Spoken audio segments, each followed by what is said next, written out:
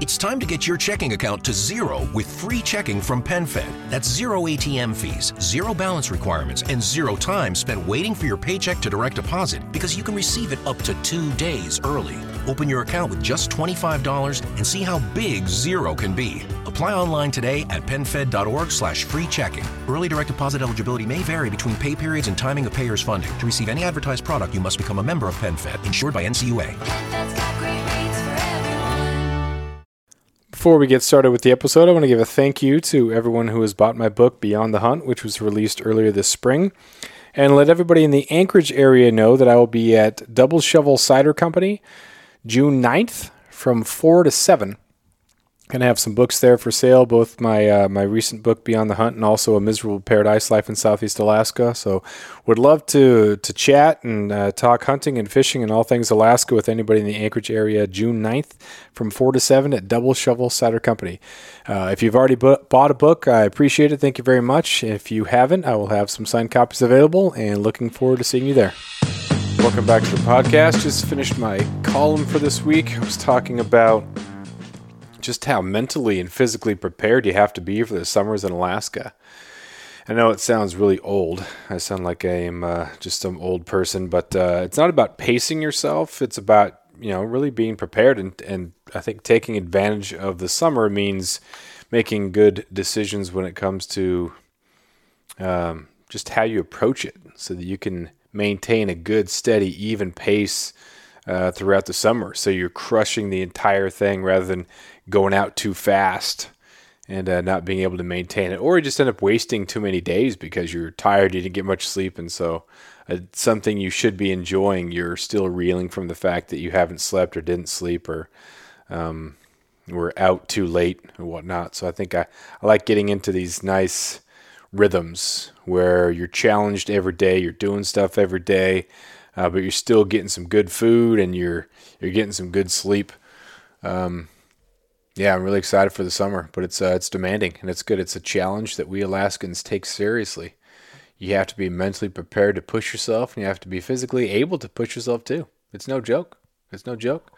I mentioned in the column that LeBron James spends over $1.5 million per year on his body so that he can score a lot of points and he can flail helplessly and vigorously whenever he is breathed on in front of a referee. But that's neither here nor there. Really excited for the summer. Wife and I have been training, being in good shape. It's nice to kind of be in shape when the summer starts rather than kind of start your summer, your hunting season shape. It's nice to start the summer being in shape rather than start getting in shape for August 1st or for August 15th. It's nice to already be in shape. That way you can be in much better shape by the time that rolls around, which then makes the rest of the summer that much more enjoyable. Pretty excited. Wife and I are going to be headed north to Anchorage, spend a couple days there, and then head north, do some fishing in the Mat-Su Valley area. We were down in the Kenai Peninsula for our honeymoon, and that was a lot of fun to fish the Kasilof and the Kenai and the Russian Rivers and see that and drive all the way out to Homer and just a different world up there. It's definitely Alaska. You can tell it's Alaska, but there's a lot more, obviously, road. And so you get, we kind of got the road trip type feel that we had when we were doing some road trips in Wyoming and in Colorado and Idaho in that area. Obviously, it's way, way different as far as the terrain goes, but just the ability to drive is not something we have here in Southeast Alaska. So it's a lot of fun to be able to drive through and see the different communities and see how Alaskan they are and feel. And then also how, I guess, not Alaska they feel. Driving through Soldotna, or there's an area in Soldotna that you look around and you think, oh, this could be anywhere in the Pacific Northwest. This doesn't feel like it's in Alaska. And then, of course, you see the Kenai River and like, yeah, this is Alaska. So it was cool to see those communities and excited to go north and see some of the smaller tributaries, some of the smaller rivers, and do some really good trout fishing. There's good trout fishing down here in Southeast, but because we don't have those massive rivers that drain massive acreage and have just tons of food, you don't have the fish that get to 30 inches or so down here. A 16 to 18 inch rainbow is a really, really nice fish, and you can get them in the 20s and whatnot. But now some of those rivers up there, you're looking at, your average fishes in the 18, and then of course those megas, those 30 inchers are possible in some of those big rivers. So it'll be fun to get up there and and do some of that fishing and be on the road system, be able to drive around. Then it'll be great to see my brother. He's in the military. He's a doctor in the military, and he's been around the world. He was in Guam. We went fishing in Guam. I went and visited him there, and he's been in North Carolina and Southern California, and now he's in Washington. And so at this point in your life, you kind of look back at I know it's really cliche to say the sacrifice, but there is a sacrifice. And then his wife, the sacrifice that she made to be traveling, and then, every 4 years they're going somewhere else. And then the kids too. They're still young enough to where they're not being uprooted from, really like lifelong friends. But it's difficult to be able to do that. But that's the life of our service members, and it's I really appreciate it.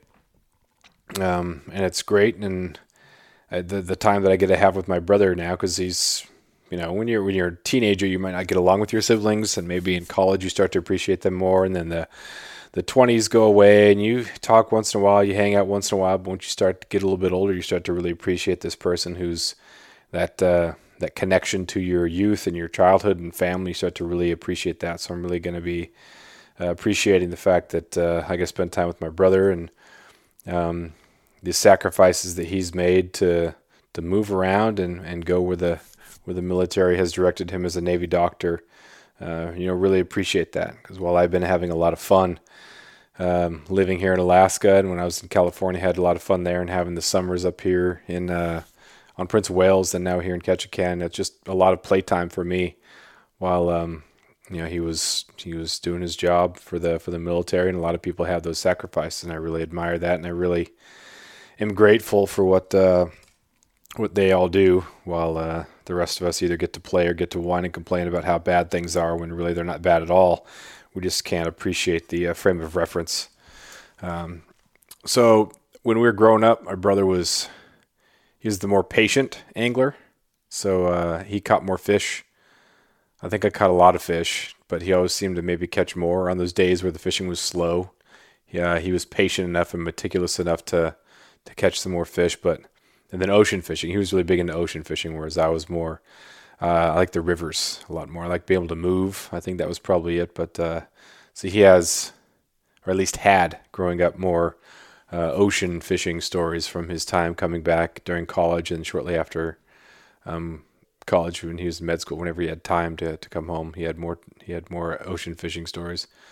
But now I have more experience and I have more memories, which I don't feel bad about. After years of fine print contracts and getting ripped off by big wireless providers, if we've learned anything, it's that there's always a catch. So when I first heard that Mint Mobile offers premium wireless starting at just $15 a month, I thought, what's the catch? But after talking to them and using their service, it all made sense. There isn't one.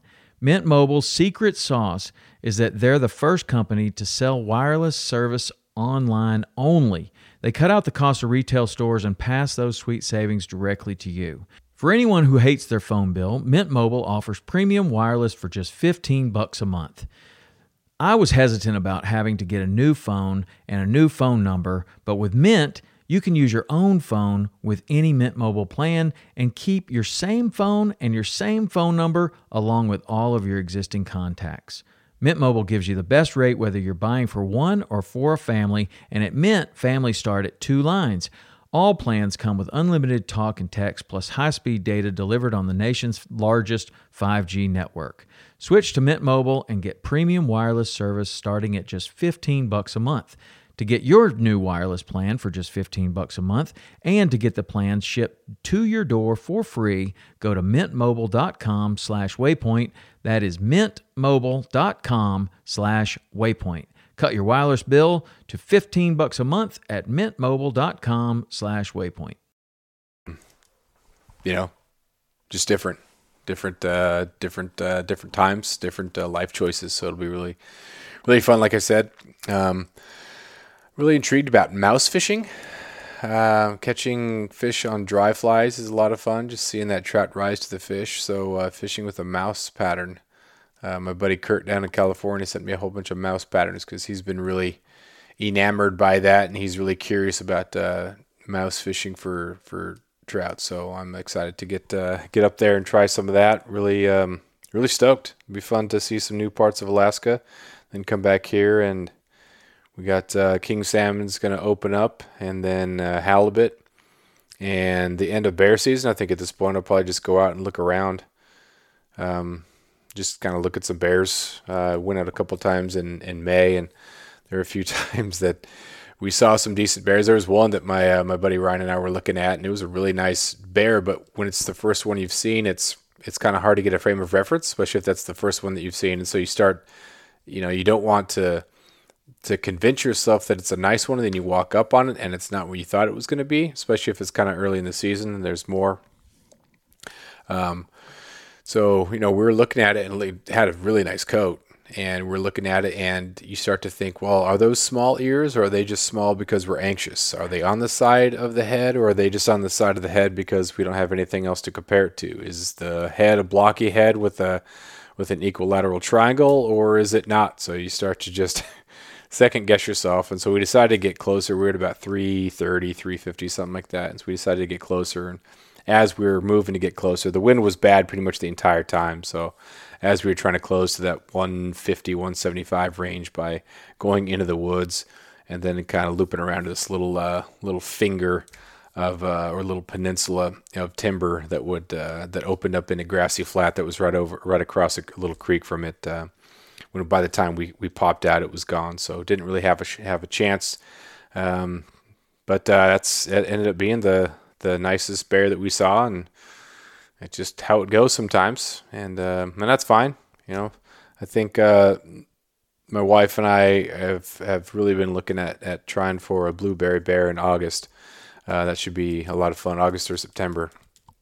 So that'll kind of be the goal. The black-tailed deer is going to be the priority. So we'll see how things shake out, and if things work out okay, then we can go for that. But the first rule in deer hunting is to not shoot a bear, just like the first rule of goat hunting is to not shoot a deer, which I have done twice. The first time we were on our way up, hadn't seen any goats, then saw a buck and shot that, and that was on the proposal hunt a couple of years ago when I proposed to Abby. I had the ring in my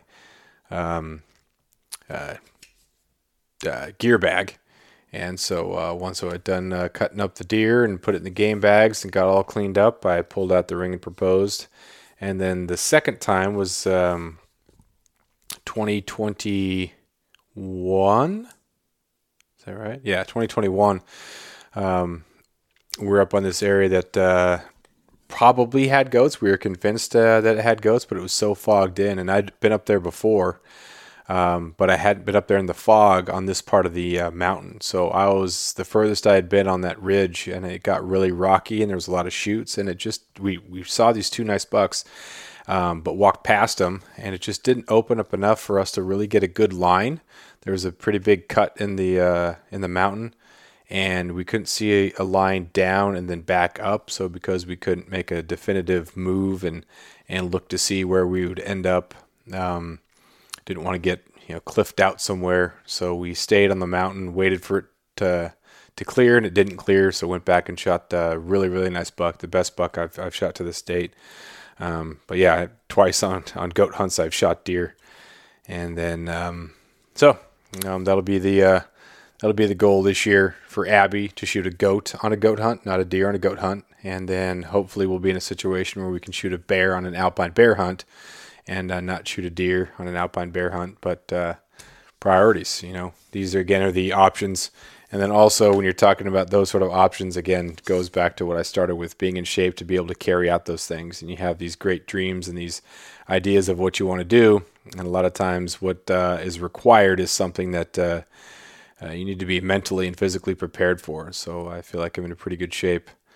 And then the eating thing has been huge. And then sleep, been really paying attention a lot to sleep, getting quality sleep.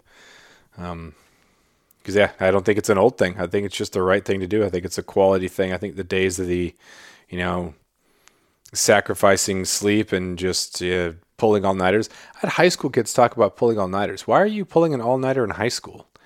And I don't think they really know the term. I think to them, pulling an all-nighter means just like staying up on TikTok all night. Pulling an all-nighter to me meant in college when you needed all hours of the night to go over the material you would be tested on or to finish a paper, which I never did. I never pulled an all-nighter in college either. I don't know if that's an indication that I was prepared or that I didn't care, but I did care and I wasn't totally prepared. But either way, I just never ended up pulling an all-nighter in college. Just didn't really feel the need to. So the fact that kids are doing that, it's not. Why? Why do you have to drink coffee in high school? And why are you pulling all-nighters in high school? Those are college things. Those are young adult things. Those are when you're in your apprenticeship as an 18, 19, 20-year-old. That's what you do there, I think. I don't know. But anyway, so I think I sound really old reflecting on the days with my brother and then talking about eating right and getting good sleep. I sound really old. But I swear I'm not. All right, we'll call that this episode before I embarrass myself anymore. Again, if you are in the Anchorage area, come by Double Shovel this Friday at 4 o'clock. It'd be great to meet you. I have some of my copies of Beyond the Hunt as well as Miserable Paradise. And thanks for listening. Talk to you next time.